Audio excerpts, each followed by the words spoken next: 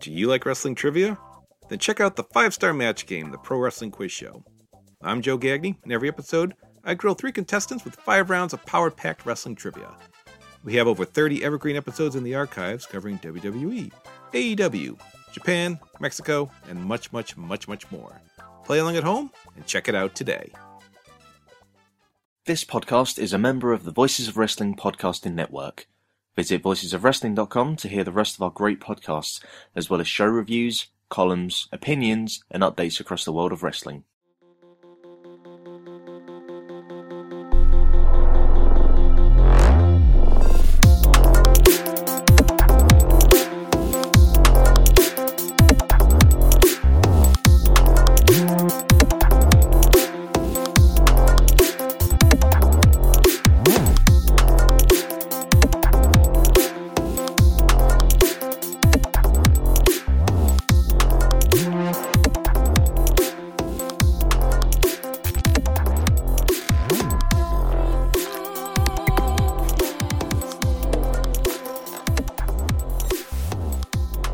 Welcome to Eurograps Express. I'm your host Neil David, and we are back once again to talk about all the exciting events on the British and European wrestling scene. And I know I say that at the start of every single episode, but I really am back this time. I've had to take, I think it's about a month and a half off from the podcast. Thank you to everyone who's messaged me asking where I am and if I'm okay. I was absolutely okay for the most part.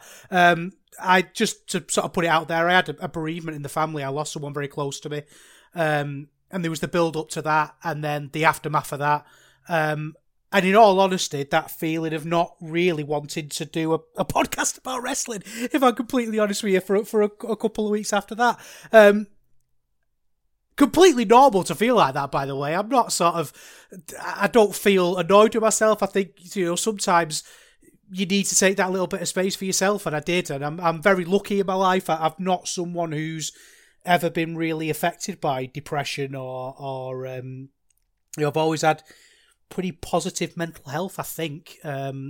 It's only sort of times you look back and realise, oh no, I wasn't myself, really.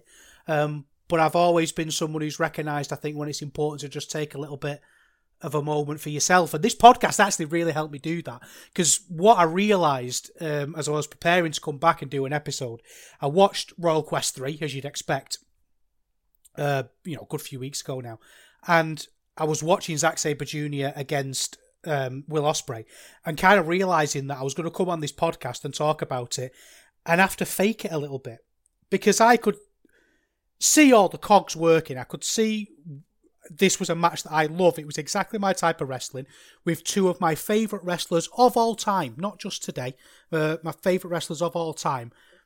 And I was going to have to come on here and sort of fake it a little bit and sort of pretend to get excited about it and pretend to be enthusiastic. And that's something that I think would be a really bad idea. I think you'd see it straight away. In all the years I've been writing for Voices of Wrestling and the couple of years I've been doing this podcast, it's been the most important thing to me to be absolutely honest at all times. And yeah, sometimes I ham things up, sometimes you've got to say things for, because you're just having a laugh, aren't you? I mean, my idea of having a laugh is standing with an old game headset on in my kitchen with my dog at my feet at the middle of the night on a Saturday talking about wrestling to faceless people. But, we all get our kicks in different ways, don't we? But I think the most important thing is that I'm honest all the way through.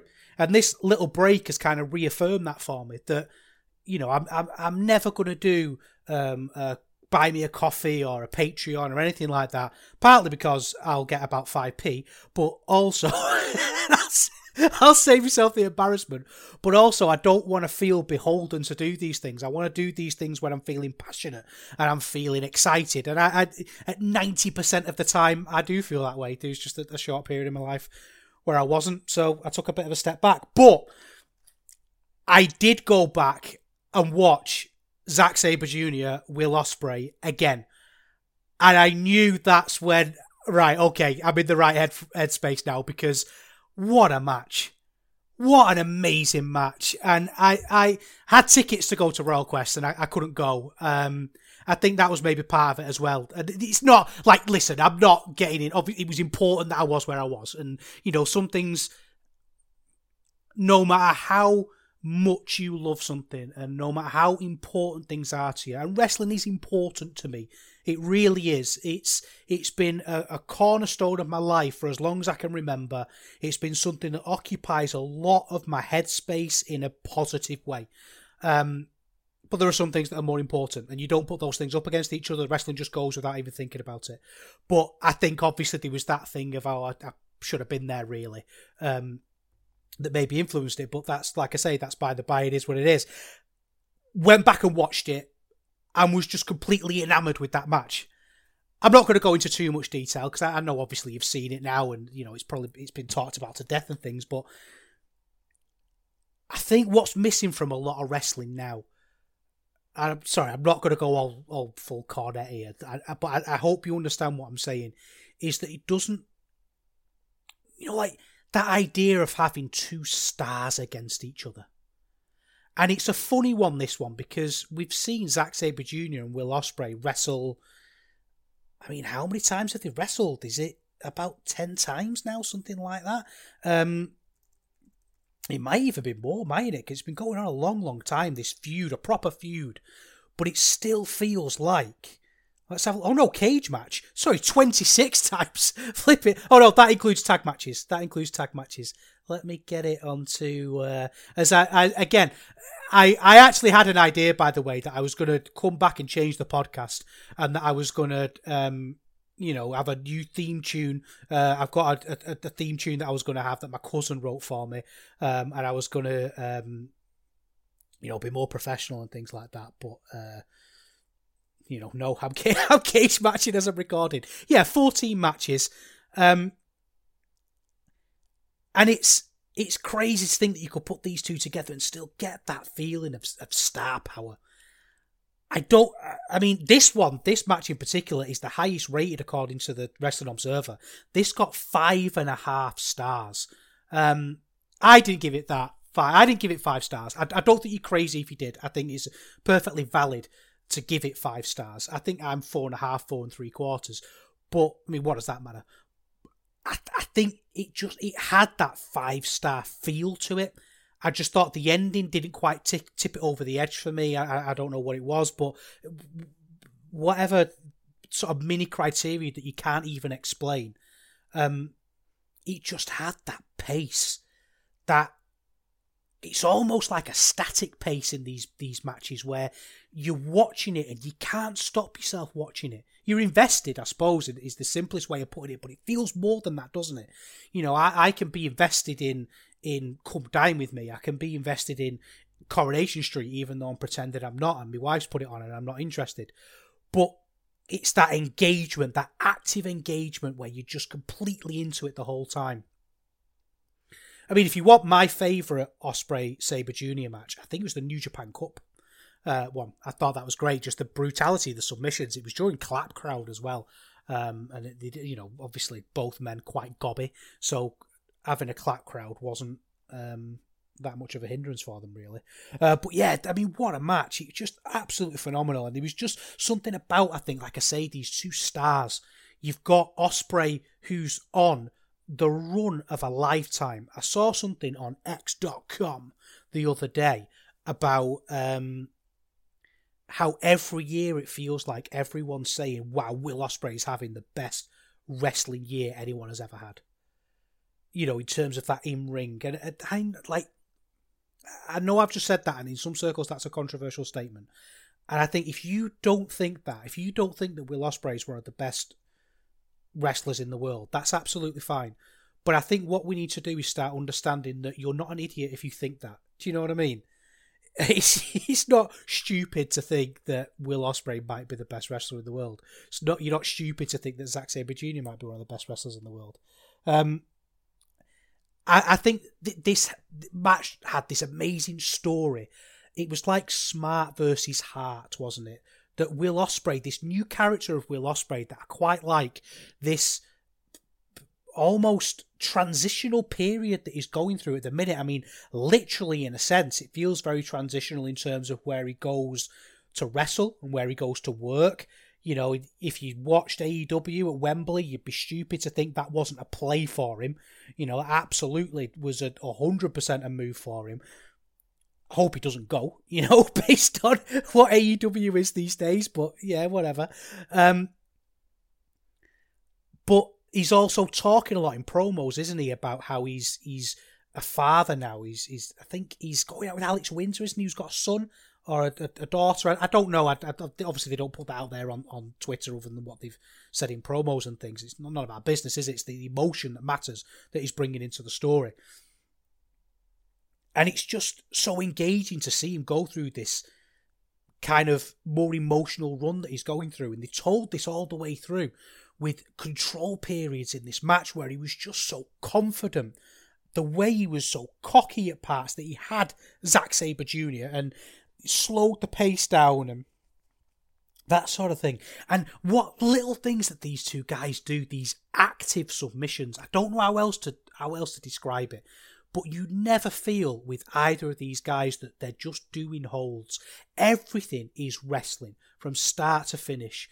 And so many times you see these technical wrestlers who are being given limbs. It's almost like a performance. And sometimes that's great, you know, that liquidity that you get sometimes from workers that's really captivating. But I don't think that's what makes great wrestling necessarily. If you want to tip it over the edge like these guys do consistently, I mean, look at this from The Observer. They've got 1 5.5 star, they've got 3 5 stars, a 4 3/4, a 4.5, a 4 3/4, and a 4. You know, these are matches that are just in the pantheon. You know, the cage match ratings are 9.34, 9.21, 9.21, 9.29, 9, 9.17. You know, these are crazily well-considered matches by a huge array of people. And I think it's those little things that tip them over the edge. You know,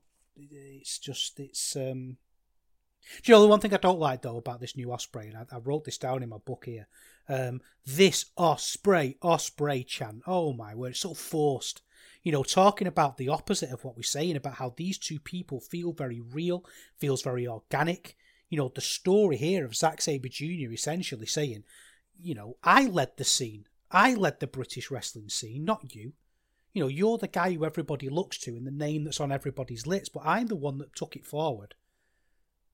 It's the natural beats of that story. It's so captivating to me. And it's, you know, you did a really good job here. And I have to say, I don't know if this is a controversial opinion. It's nothing against the guy personally, obviously.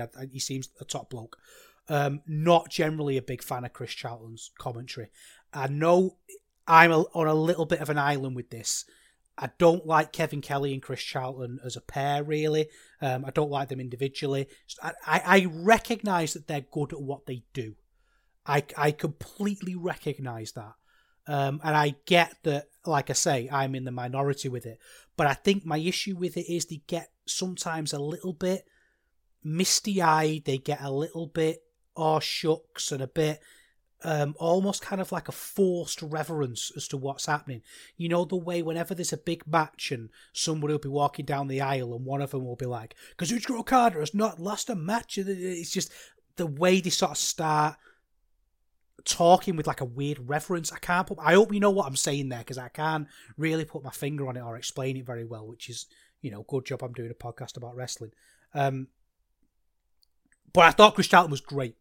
I thought Chris Charlton reined it in a little bit and just, you know, it really felt like he was naturally calling it the way it should have been called.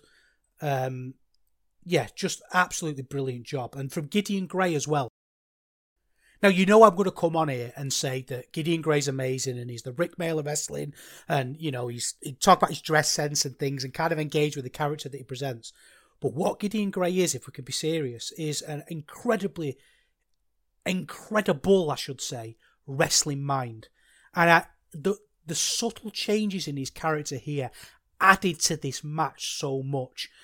And I think it showed an understanding of wrestling that I feel is lost sometimes. You know, the idea that, you kind of have to put everybody over to a certain extent. And it's weird to me that this isn't more common, because one of the things in wrestling that you hear so much is how great Jesse Ventura was as a commentator.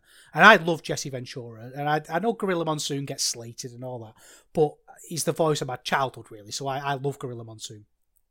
But what Jesse Ventura always gets credit for is the idea of him being absolutely honest at all times.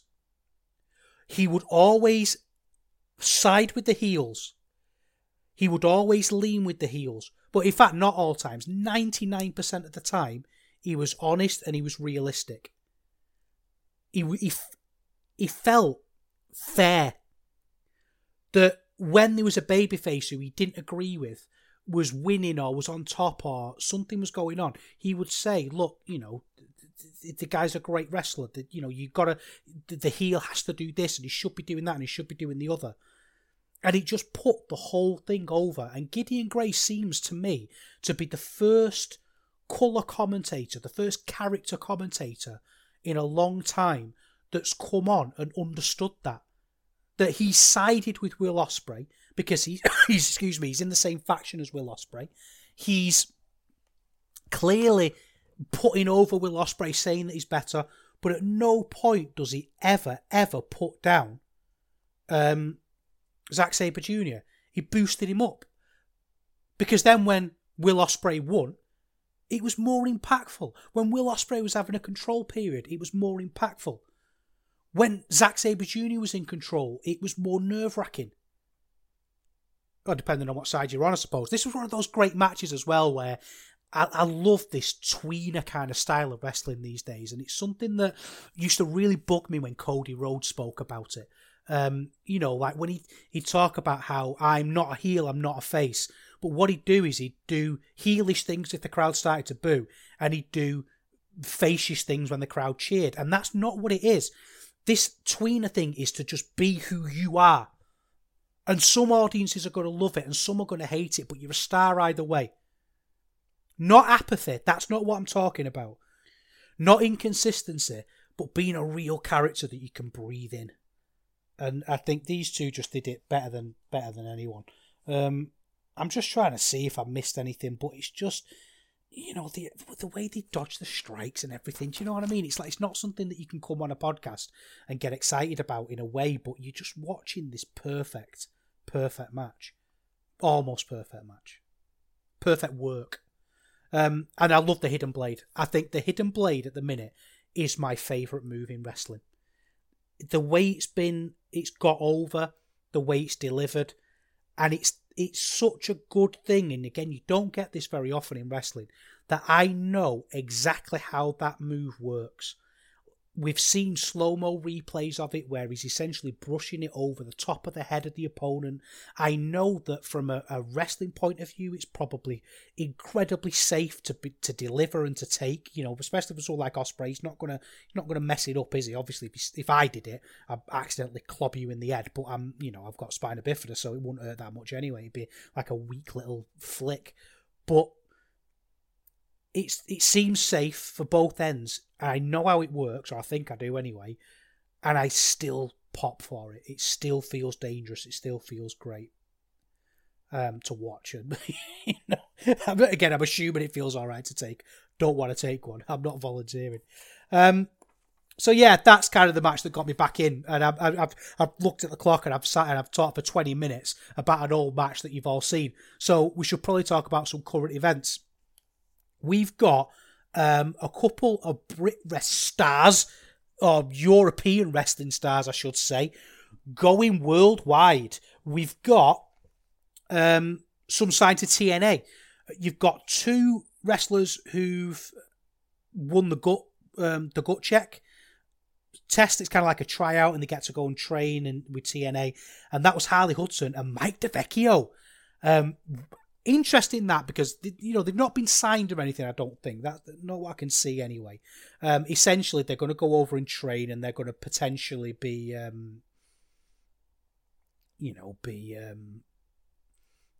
around people, I suppose, who can develop them, and a pathway and a door's been open for them. Harley Hudson I really like. She gets a lot of work, but she doesn't really work places that we tend to talk about. She's a northern wrestler, so I see her live quite a bit. She's good. She's still feels like she's kind of at the beginning of things. You know, she's not somebody who I'm ready to make a big opinion about, but she's got a great look. She's got a great character. She's very personable. She's got star quality to her, and her work's really good as well. And every time we talked about her, you know, we've praised her. I think she's really good, and I'm not the only person to do that. So it's going to be somebody, I think, who we really need to keep an eye on. And I think this is only going to be a positive thing for her. I mean, looking at a cage match, she works a lot in places, you know, like Lancashire Wrestling Federation, Sovereign Pro, gets the odd, you know, she's getting Future Shocks here. There might be a bit of TNT, I think, is generally the most prominent place that she works. Bit of WXW. Is she ever for WXW? I don't remember that. Oh, it's like on a Wheel of Wrestling thing, had a 10-minute match. But again, every time she's been out, she's impressed, so I think she's definitely someone to keep an eye on. Mike DeVecchio, though, here we go with this one. We talk a lot, don't we, on the show about it's people's time to sink or swim, and Mike DeVecchio is kind of at the point now, big old Mike D, where we have to see, don't we? We have to see. If you've not seen him and you've not heard us talk about him, he works in places like GWF. He got a bit of work in WXW as well. And he is what the flagship would call a dumb jock wrestler. He looks like a chav. He looks absolutely terrifying. Whenever you see pictures of him outside the ring, he's wearing like, I don't know if it's Stone Island or the brands of like 90s Nike, like Nike Air Max shoes and tracksuits, and he's got a scowl on his face and like a gold chain. He's absolutely terrifying. He's brilliant. He does things in the ring. Like, technically he's not great. Like, you know, he's not going to put on the kind of classic we're talking about between Ospreay and Sabre, but he's a big jacked up bloke who will hit you, who will be hit, who will do big topes, you know, do big sort of top rope moves. Everything's got an extra little bit of spice to it. Everything's got an extra bit of punch, a bit of snap, as Triple H would say. And all while looking absolutely terrifying. He looks like, do you ever find yourself in a dodgy pub? Now, I don't, if I'm honest. I don't find myself in dodgy pubs. The last time I found myself in a dodgy pub, I had to make a swift exit before I was beaten up. It's not a very interesting. Well, I don't know if it is an interesting story, but basically, it was a friend's, an old work colleague's 30th, I think, and it was at this pub in Warrington. And there's some nice parts of Warrington, and there's some not so nice parts of Warrington. And I drove down, thought I'll have a couple of cokes and bounce. And at the time, I was smoking. I've given it up now, but it was a good 6 years ago.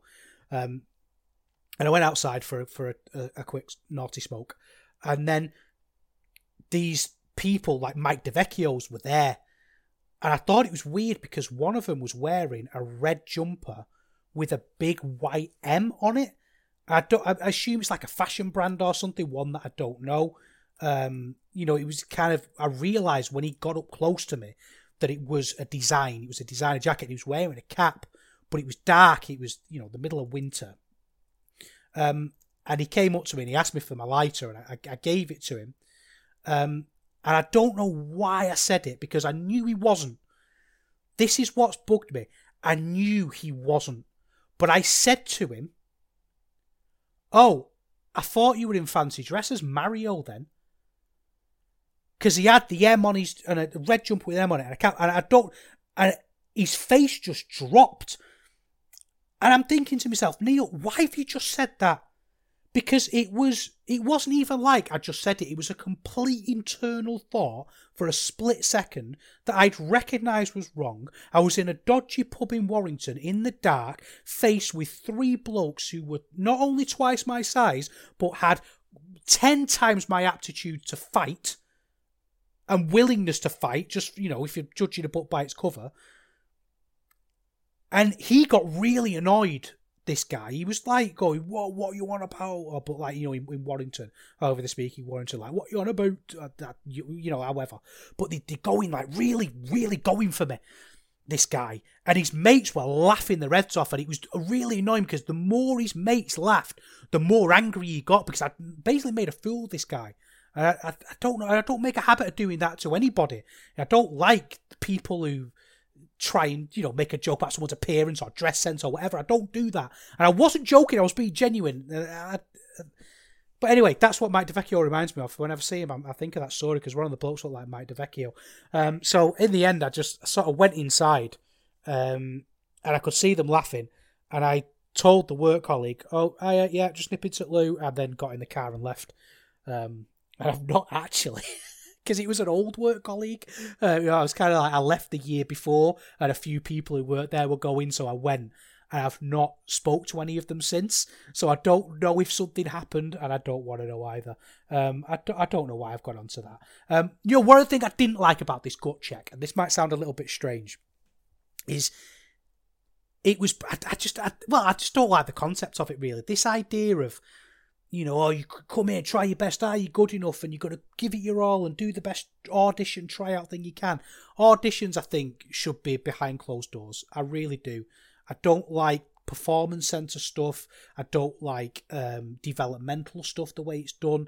I think all of that should be done out of sight. And you could see the difference here between these two. And again, this isn't necessarily a criticism because there's lots of time for this to change.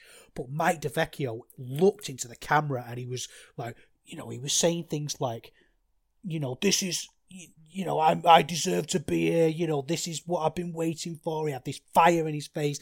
You know, he's like, you wait until you see what, you know, how much I'm botching this, but you know what I mean. Like he was in character basically, and then it cut to Harley Hudson talking about it, and she's just like, "Oh, this is everything I've dreamt of," and it was a bit non-kayfabe, and I'm just a little bit wary of that kind of NXT style of, you know, shocked face kind of presentation of wrestling, which might not, you know, it might just be a little throwaway moment that I'm reading too much into, but there you go. But the big news from TNA is they have apparently signed, this isn't a gut check thing, they've signed Leon Slater. Now, I can't find any details about the deal, it's just that he's been signed. I think that's a fantastic get for them, and I think it's a fantastic get for Leon Slater. I think it's great that he's signed with TNA. I think that's perfect for him. I think what we need to start doing with people like people like Leon Slater, is pacing them a little bit. That's how it's got to be. They've got to be paced. You know, he's been able to build himself up gradually in RevPro. He's demonstrated to everyone that he has star potential. You know, he's got a great look. He looks cool. He carries himself with just that modern kind of attitude that, you know, somebody like me would never think to do. You know, everyone's going to look at him and think that is a very... I mean, I'm sat here making the point and I'm saying he's a very hip individual. Do you know what I mean? Like, that's how out of it I am. But he wouldn't use that word, would he? He'd say, you know, he's I don't even know. He's mustard, as they would have said in Victorian times. He's just, you know, an incredibly captivating worker. He's had great matches already, but the worst thing that could happen to him now is for him to be plucked up by the big grasp of WWE anyway, they can get in the bin, but even AEW now, you know, but, you know, big companies come and grasp him and throw him somewhere. He needs to work his way up a little bit, and for him to be part of TNA at the minute feels very exciting. It feels like there's a lot of changes going on there. I know we've said all this before, but it does feel different this time, doesn't it? You know, it's just very, very exciting for him to be part of it, and you know he's going to learn and improve there. And I think the sky's the limit for Leon Slater. I really do. So it's great to see him there. But anyway, I think we should talk about some wrestling. Now, as I said, I was looking at the format of this and thinking if I'm going to change it, if I'm going to start, you know, talking about things in a different way. And then I watched a load of wrestling over the last week or two. And I've watched a Purpose wrestling show and a RevPro show that I want to talk about. They're the two that So that captivated me the most, and I've got the most to say regarding. So let's sack off any change. Let's not change at all. Listenership numbers could stagnate, could fall, could rise. I'm never changing. It's like, I think that's important sometimes. I think things are too quick to think, I need to evolve, I need to get better. No, you don't need to get better. You need to stay the same. You need to do the same things you've always been doing. And I've always been a big advocate of that, by the way. I get a lot of people who laugh at me when I say that I still play things like Warhammer. I still watch Batman the Animated Series. And people go, oh, haven't you grown up? Or, words to that effect. And I just think, well, those things haven't changed. A Gloomspite Git is as cool as a goblin was 20 years ago. It's the same thing. It's not the goblin that changes. It's you. You lose that little part of yourself. I have no idea what I'm talking about. So I'm going to get on with talking about a bit of wrestling. We're going to talk about Live in London. Was it 79, I believe? And then we'll talk about not the Purpose show that's just happened, because that's not up on VOD yet. We're going to talk about the one before, because I missed that out. And we can get ourselves ready for that next one. And then if we get time, we'll preview the next big RevPro show in York Hall, because they've announced the card for that. Anyway, let's go down south to that London and talk about, Live in London.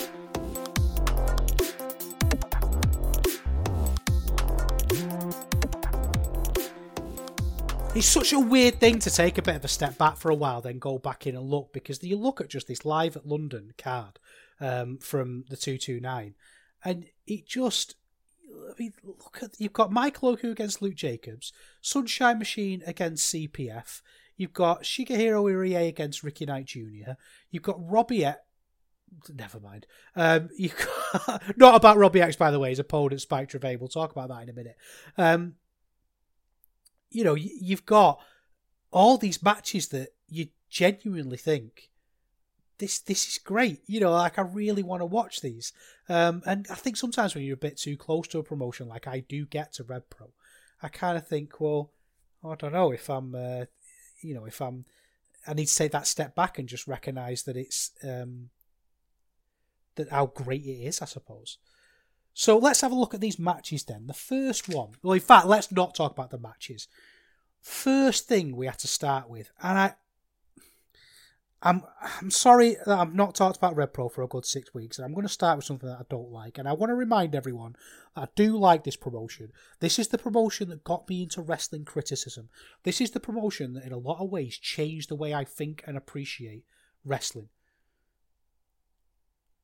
What is it with these weigh-ins? This started because Shah Samuels is going to be in the main event with Conor Mills for the Cruiserweight title.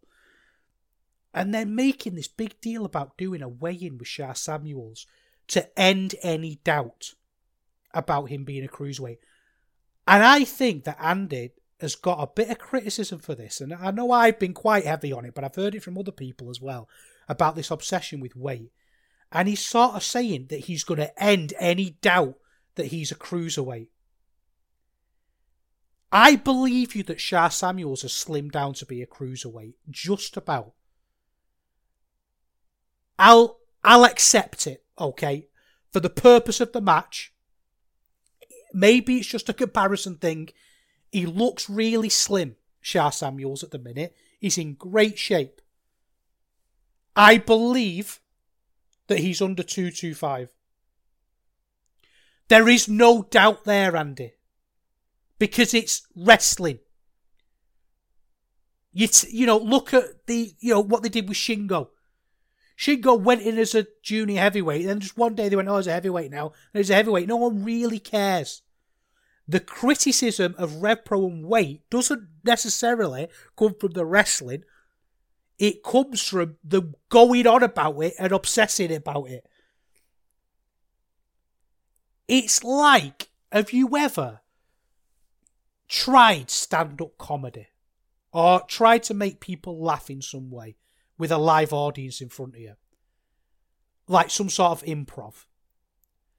The worst thing you can do in those situations when a joke doesn't land is tell it harder and keep telling it And that's what they're doing with the weight thing. It's got weird. They want it to be a thing for some reason.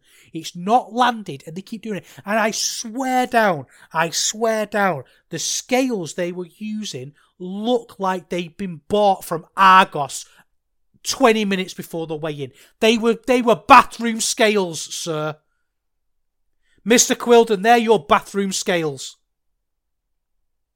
If you want me to take this seriously, the idea that you take weight classes seriously and that weight matters, don't bring on a pair of bathroom scales. Because when I get on them scales, it tells me I'm about 16 stone. So we all know they're lying. We all know they're not accurate.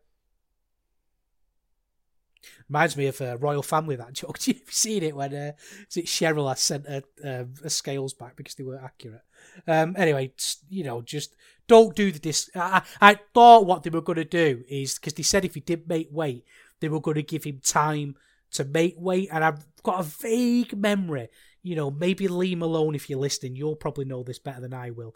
But wasn't there an angle where Disco Inferno did that on him on Nitro, where he didn't quite make weight for a cruiserweight shot and he had to go on a treadmill, and Bobby Heenan was talking about whether he'd be able to do the match because he might be exhausted.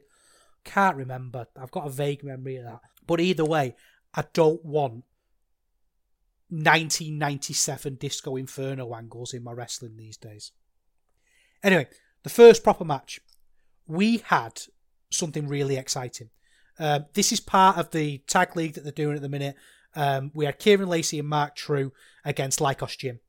I'm really glad in RevPro they're just saying Lacey and True. They're not, what they called in Purpose, teens with attitude.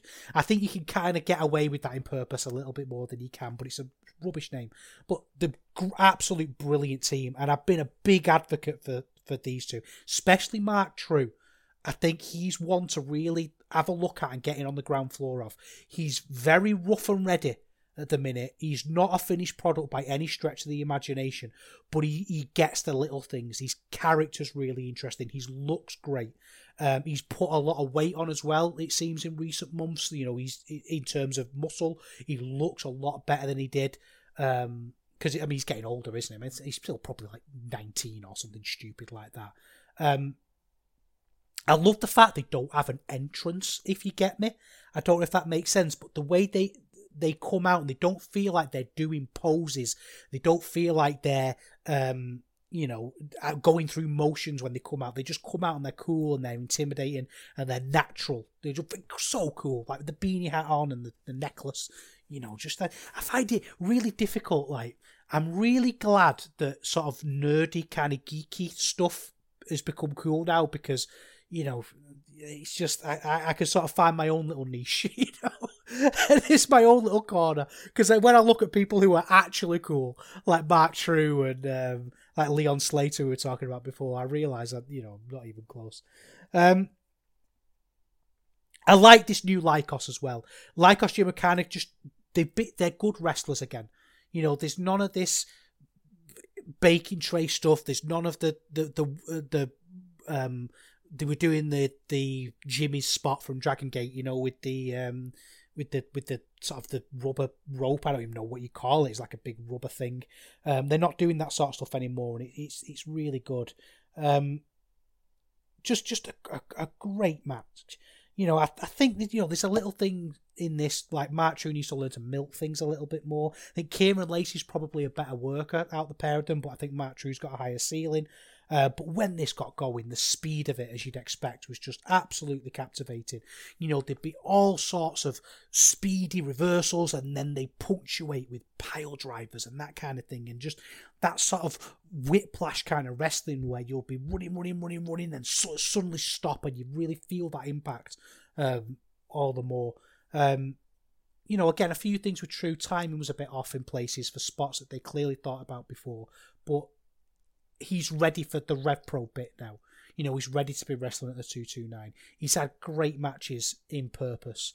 And I think he's ready. I don't know where else he works, to be honest with you. He's not even got a cage match. Let's see if he's got an x.com. What kind of place is? I know he's a southerner. I think his hair as well helps a lot. He had a very sort of meet me at McDonald's haircut for a while, but now he's got a bit more of a chavvy haircut and it looks really good.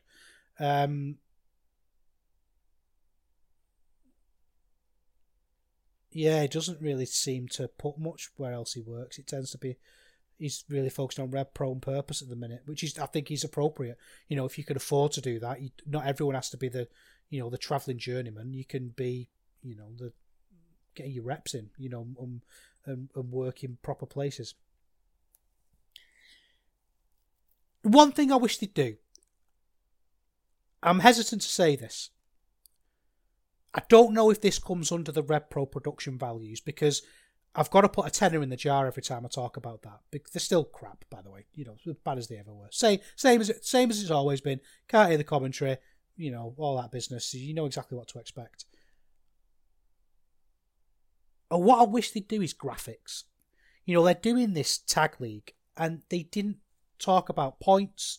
They didn't talk about how the league was looking.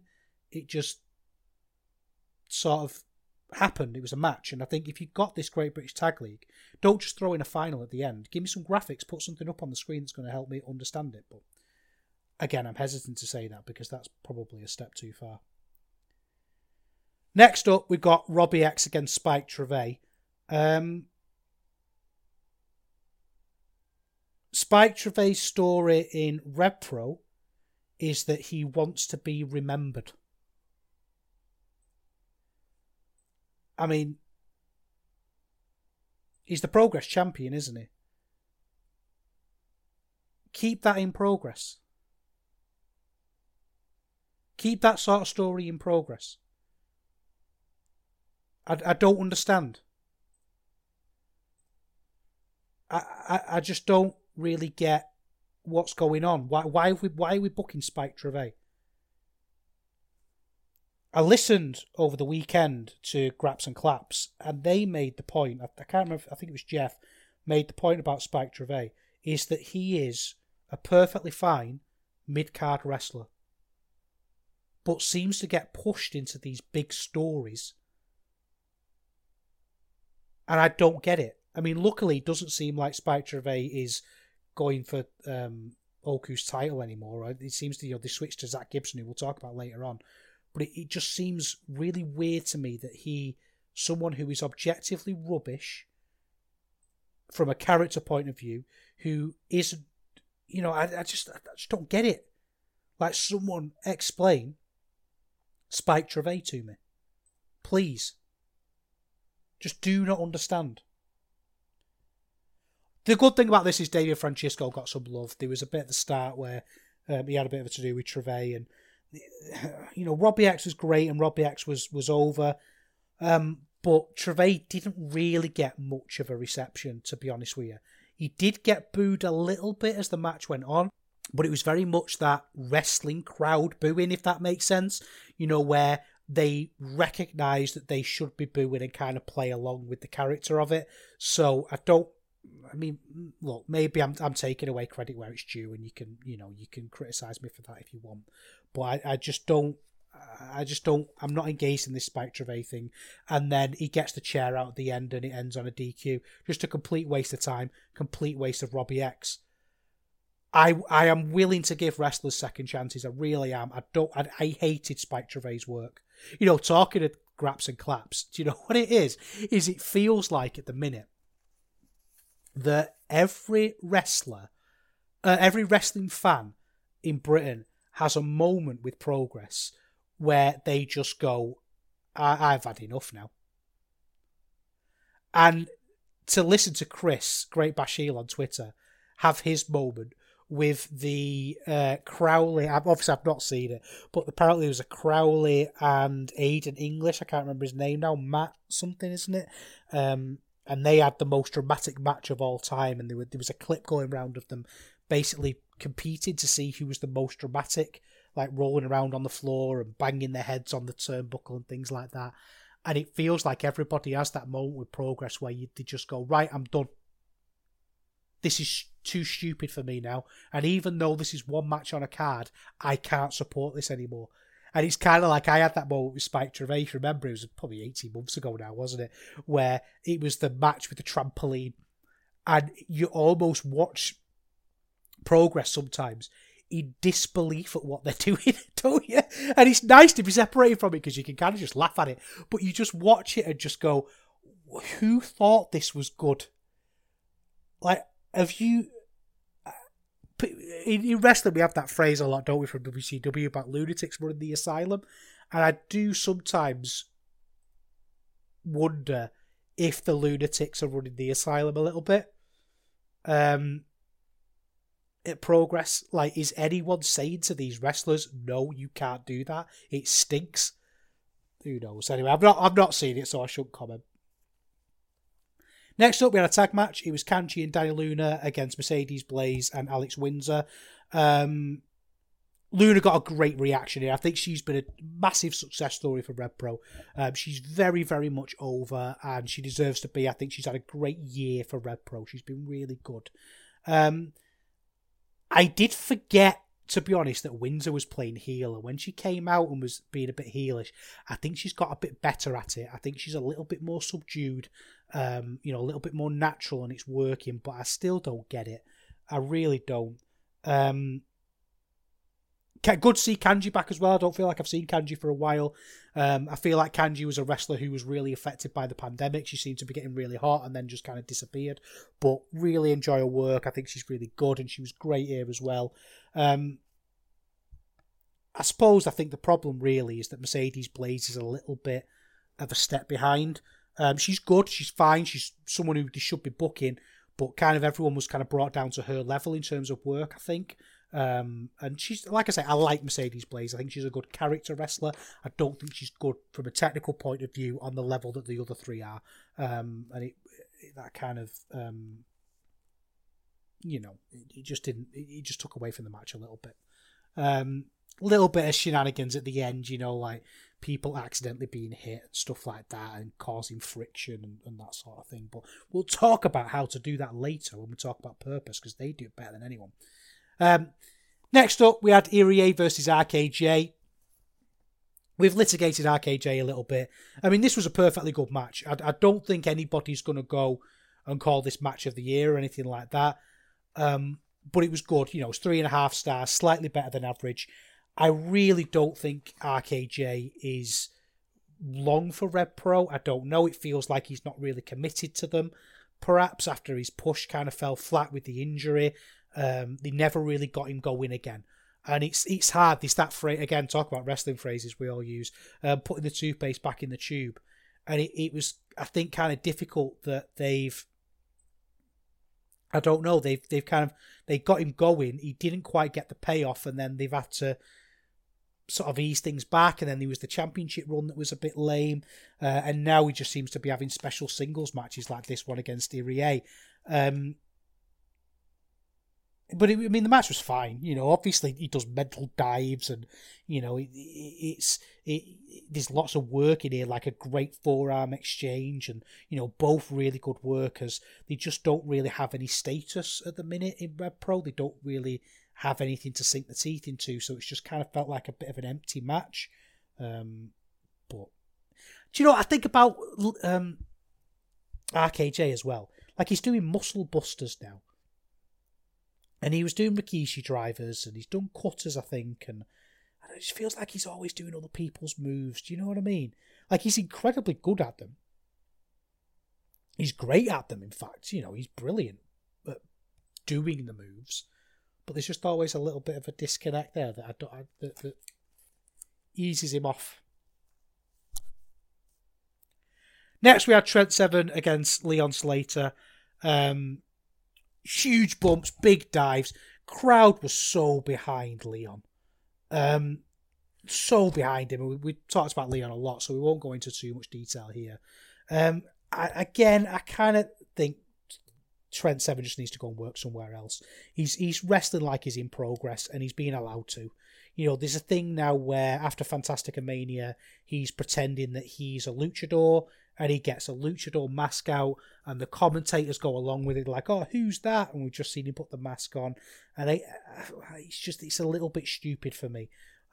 It's building to something that we'll talk about later on, but it's hard to kind of have an opinion about it because you just watch it and just think, well, what was the point in that? It feels like you've wasted my time a little bit. I just don't really understand it. Then we had another tag league match, Sunshine Machine against Maverick Mayhew and Danny Black. Super speedy, super fun, incredibly spotty, but in the best way. I think CPF, which is Mayhew and Black, they do stuff. You know what I mean? Like, they're not going out there and telling stories with this stuff. They're not like the Velocities, where they'll go away and take you on a bit of a journey. They'll just go out and do stuff. But that stuff is incredibly cool. And, Sunshine Machine are the best at combat doubles in the country. So it's just a lot of stupid, but fun stupid. There was a moment in this with a razor's edge into a double cutter. And it's just, that spot kind of sums the match up, I think. It's just a little bit stupid, a little bit silly, but perfectly fun. Perfectly fine for the live crowd. Okay, main event time. Luke Jacobs against Michael Oku. Now,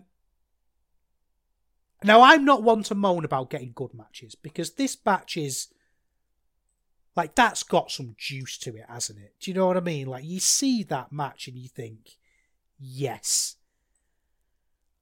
I just don't know why now. Do you know what I mean? Like, why is he having a title shot now, Luke Jacobs? To me, Luke Jacobs should have a bubble around him now. It should be like, right, this guy's our next champion. What are we going to do with him? Because the Oku match should be a huge match. And it just feels here on this card. It's weird that, you're watching the match and it's great. Luke's really growing into the heavyweight. He's knowing when not to sell and when to sell.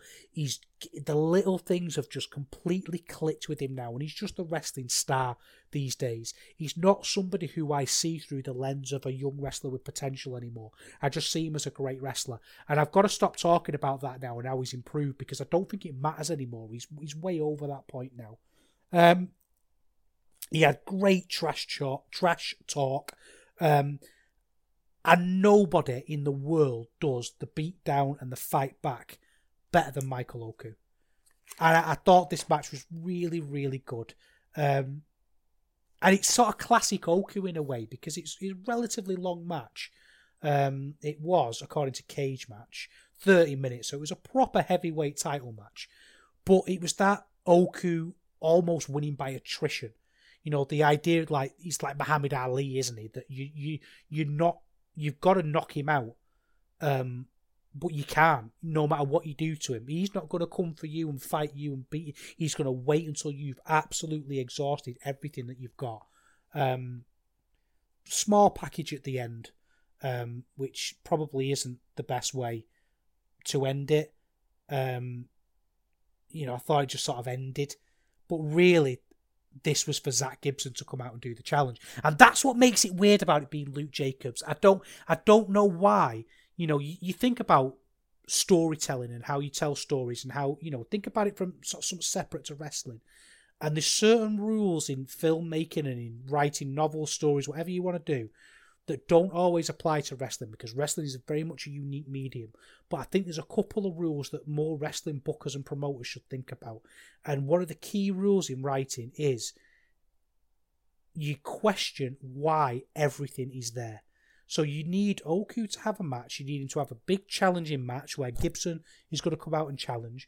But you need, you've got a main event to deliver.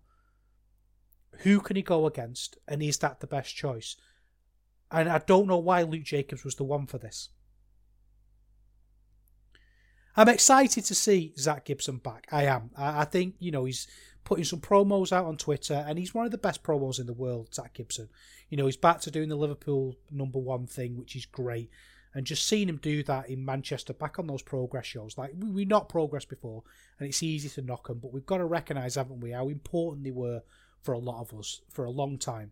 And that Liverpool's #1 promo that he did in Manchester, the crowd just booing him, like, hoarse booing, just absolutely killing the throats to make the feelings heard. And he comes out and he makes the challenge, and it's exciting, to see the idea of seeing Zach Gibson against Michael Oku. Zach Gibson's a great wrestler. It has to be said though, and we have to say this for all of them. We always do. You went to NXT UK. Got to talk about it, haven't we? You went to WWE. And we've got to have that moment, and I feel quite strongly about that. And some, you might think it's beating a drum. You might think that it's maybe just get over it, Neil. And I get that, and maybe I should just get over it. But it bothers me when you see people like Luke Jacobs and Michael Oku, who have taken the scene forward from NXT UK, who have stayed and have really made RevPro what it is. I don't mean the scene, I mean RevPro. Look at what RevPro have achieved since the pandemic, since those shows they were doing, up until now, and how far that ball has rolled, way further than anyone ever expected.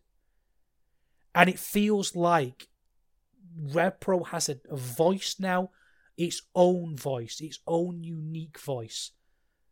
And then when you get someone like Trent Seven and Eddie Dennis and Zach Gibson come back in, especially because Zach Gibson has come back in as the Liverpool's #1 stuff, it feels like something from the past that we've moved on from. And I'm not against booking Zach Gibson. I've told you I'm excited for the match. I'd book Zach Gibson. I'd book him exactly where he is, at the top of the card, because he's going to deliver. But there's just something, I don't know, on a sensory, intangible level of hearing the cadence of that promo now and feeling like we've moved past it, but we're getting it again. Maybe I'm going too far, and if you think I am, that's perfectly valid.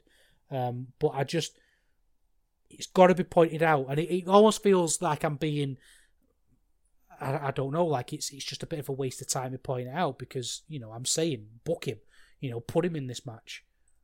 But there's always going to be that stink of NXT on these people. There always is. And again, you can think it's pathetic, you can take it a step too far, but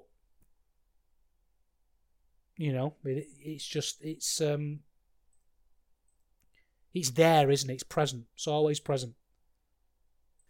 Anyway, on to the main event. We had Shah Samuels against Connor Mills, as we expected. Straight to brawling, which no one could see, which kind of killed the crowd reaction. But there was, lots of action. A bit of a struggle, really, I think, with this, to be fair, because the last one was a clear main event. I wonder if why wasn't this the semi-main? The match previously, the Oku Jacobs match, felt like a main event. It had the challenge at the end that felt like the way they would end the show. So to kind of get people going again was a little bit weird.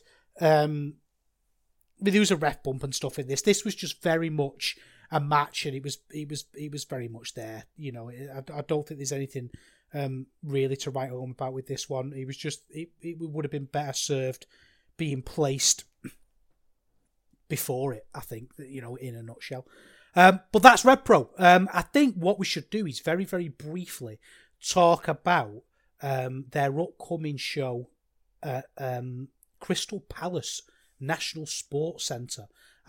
This is another big show for RevPro that they're building towards on the 16th of December. This really feels like they've done the Copper Box, and that was great. They're not taking that as a one-off. they're doing these bigger venues now. They're moving away from the York Hall.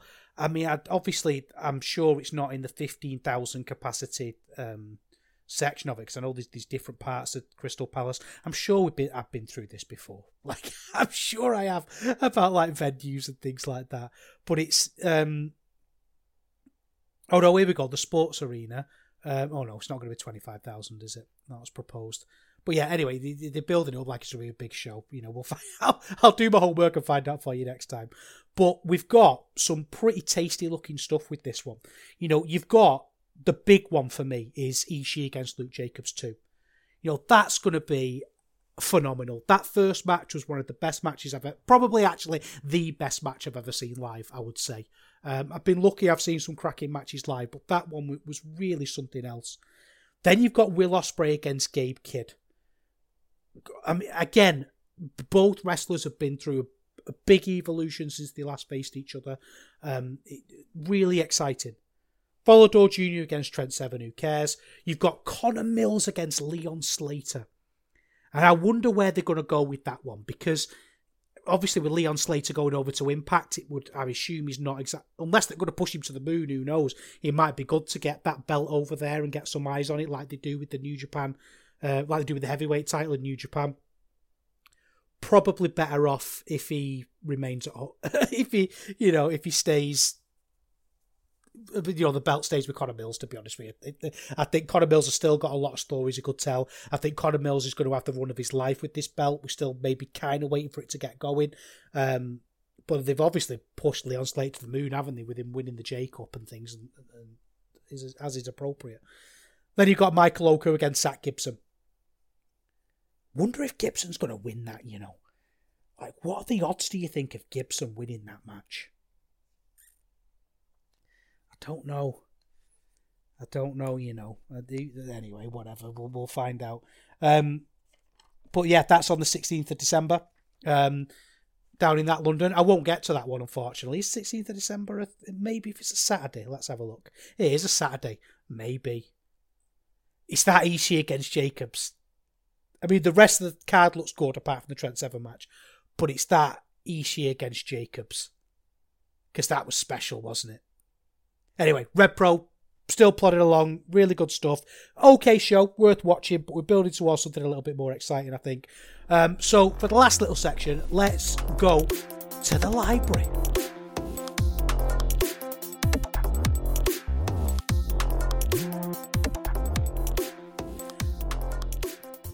I talk about purpose a lot, and I don't really make any apologies for that, because I think sometimes what purpose do is articulate how I want wrestling presented in ways that I can't always do it. Sometimes I'll watch a purpose show and I'll go, yeah, that's what I'm on about. That's what I mean.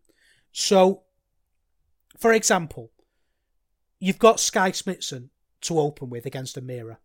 And Sky Smithson here is the same Sky Smithson you see pretty much everywhere. She's this bruiser, she's tough, she's going to kick your ass and all that business. But the difference is, it just feels a little bit more real in purpose. She reacts to the crowd in a much more organic way. She's clearly a very tough individual. She's clearly very intimidating naturally, but she's allowed to be that natural kind of intimidating. She's not doing the stuff that she does in the Legion in RevPro, where it's all like corny grimaces and growling and that kind of thing. I think it just works a lot better. Blair was doing this thing where, she's coming out and she's saying that she's, her foot, she can't wrestle. Obviously not really my sort of thing, but actually when the wrestling started, it was really good. There was some brutal offense from Amira. The way she absolutely battered Smithson and got battered by Smithson in return was great. And I found myself, thinking, why can't we have this Sky Smithson in RevPro? And I think it's always the same with the women's division in RevPro. You find yourself watching it thinking, this could be better. Do you know what I mean? Look at the talent that you've got. It could be better. But yeah, it is what it is. It was funny at the end of this one because Amira Blair put her feet up on the ropes and won, and she almost seemed shocked that she'd won, which I thought was really interesting. You know, almost like not shocked that she won. Sorry, because you see that all the time. That's not interesting. That's bad. But almost like she regretted it for a second. She came round a few seconds later, but there was that moment of like, oh God, I've cheated and I've beaten her.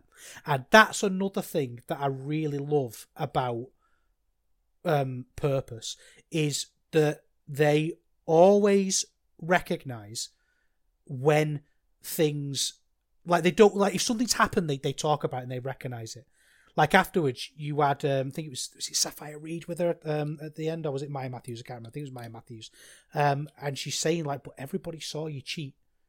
You know, like, there's going to be consequences of this. Everybody saw it. And that sounds like such a stupid little thing. It sounds like such a little bit of nonsense. But it really makes a huge, huge difference.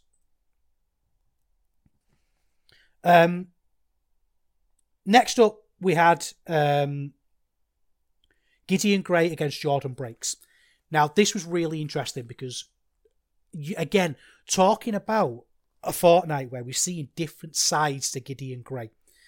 Gideon Gray in this one was the promo he delivered was great.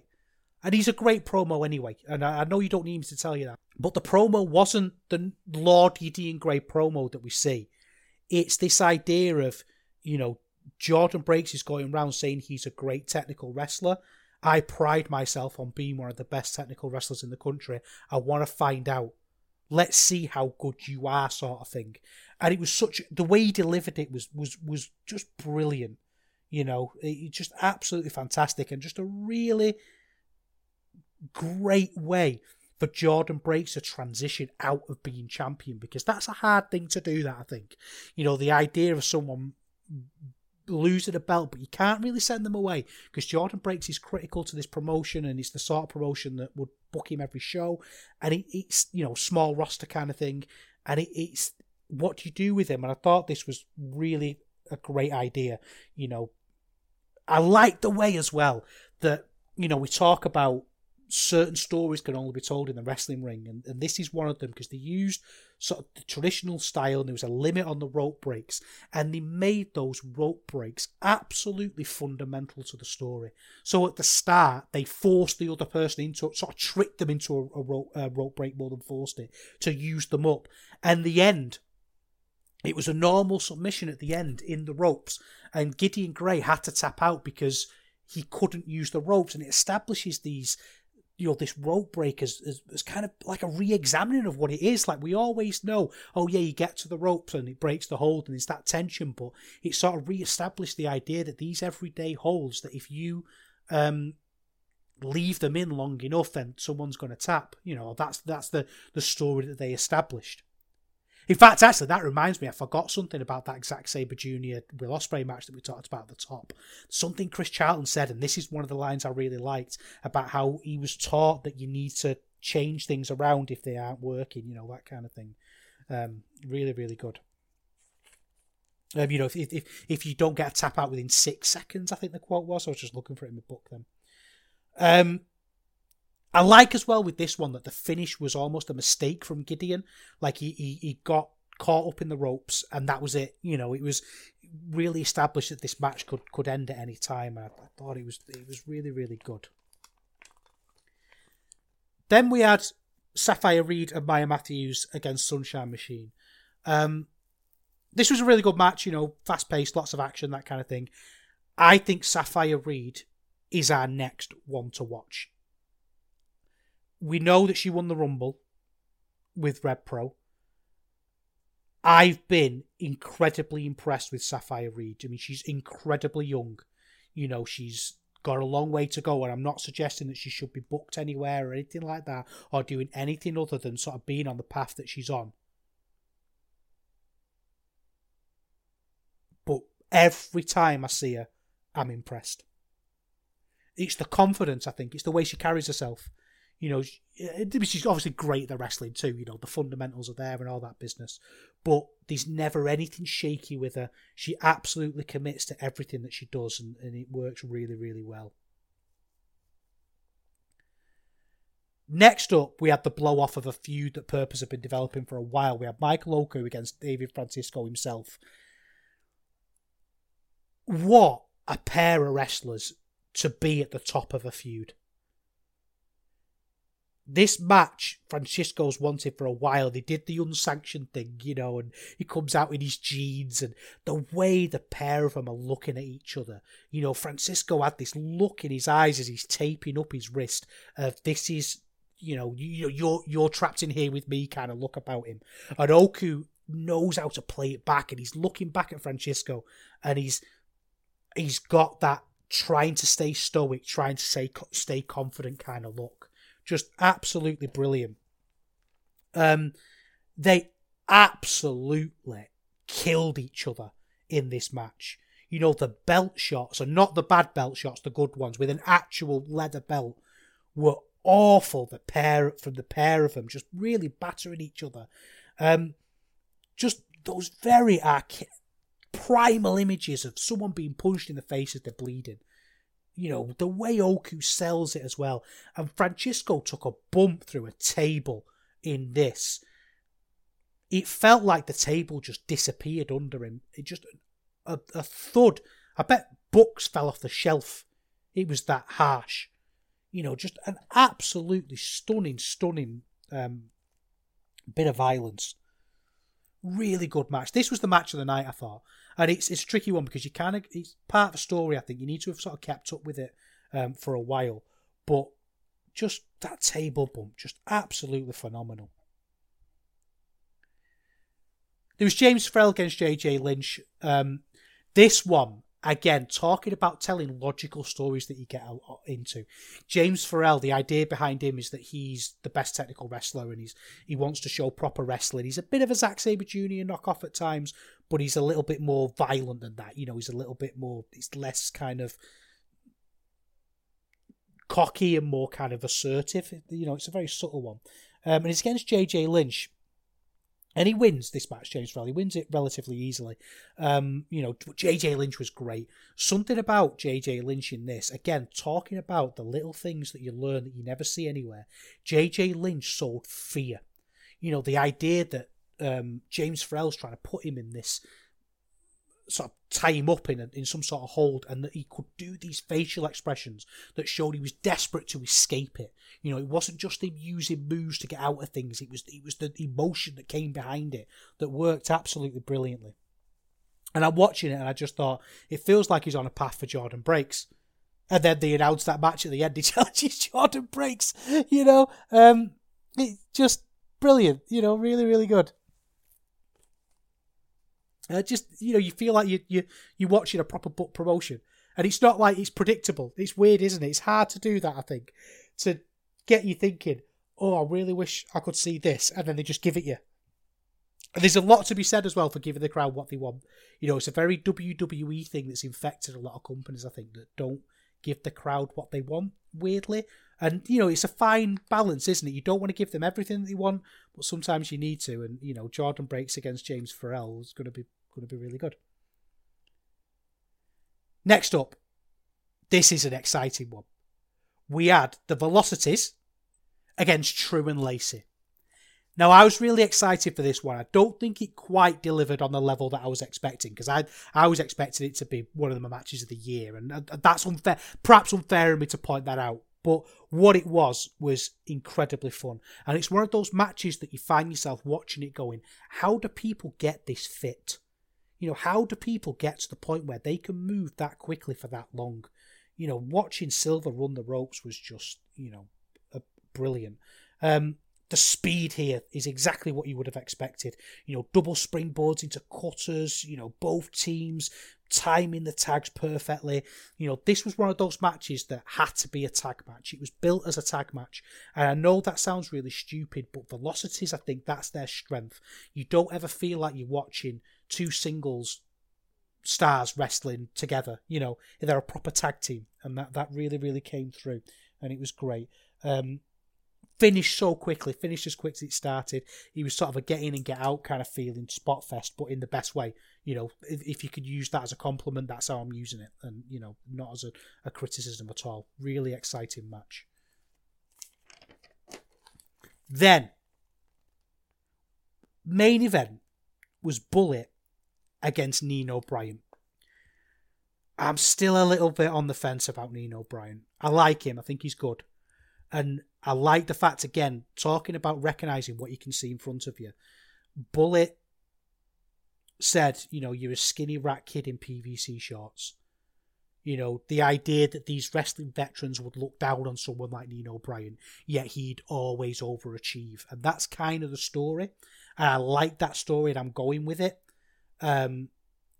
He's asking Bullet in the promo, are you really on this championship level? They recognise the questions that people are going to ask and then they answer them, by saying, yes, he is. I'm just not quite sure I believe the answer yet with Nino Bryan, but, well, if you look on Twitter, maybe there isn't as much time as we thought, but he's somebody who's definitely got something, hasn't he? He's definitely got something there. This was what you'd expect, he was absolutely dominant, you could see the thigh slaps a mile away, but it didn't matter because Nino Bryan was taking these brutal clotheslines and hits and stuff. Really exciting match. I think it's really hard to do what Nino Bryan is doing as a champion. You've got someone like Michael Oku who can do it. That we said before about the attrition. Like he could just pull things out at the last minute. And, get that. They've got this tornado DDT over for him where he just drops this DDT and wins. And he did that here. I don't know. We'll see about Nino Bryan. It's definitely something there. I'm glad they've given him that shot and we can see a little bit more. But we'll see what sort of pathway he gets on. All right. That was Purpose Wrestling. That was Don't Fear the Reaper. Now, the next show has happened and is due up on their Patreon apparently any day now. And I always watch these the day they come out and I encourage you to do the same. So, definitely check that out because this was, again, another really good show. And the shows are like 2 hours as well. They're like two and a bit hours. Well worth it. All right, let's wrap things up.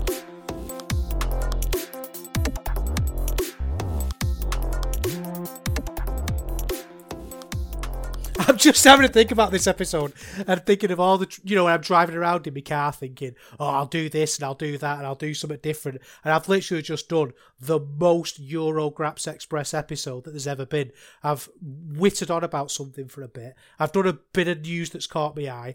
I've talked about RevPro and I've talked about Purpose, but it's felt good. I think that was the right thing to do. Let's get back with a proper episode. I will see you again in 2 weeks. I've had an absolute blast doing this.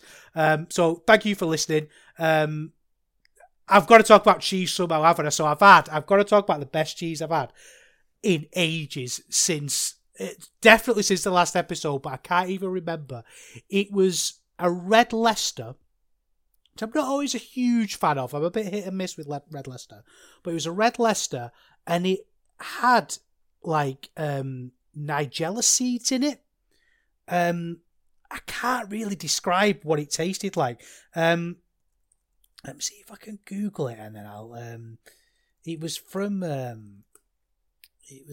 is with spiced mango chutney and aromatic Nigella seeds. It was from Joseph Heller Cheese, Cheshire Cheese Company. It was unbelievable. Just on a plain cracker, just a water biscuit almost. It was like a thick water biscuit. Just didn't have anything with it. Just it had that much flavour in it. Superb. I'd definitely recommend it if you can get it. Don't forget, don't follow me on x.com. I don't always go on that very often, but there is a Eurograps Express room in the Discord, so if you fancy that, fancy a chat about European wrestling, get in there.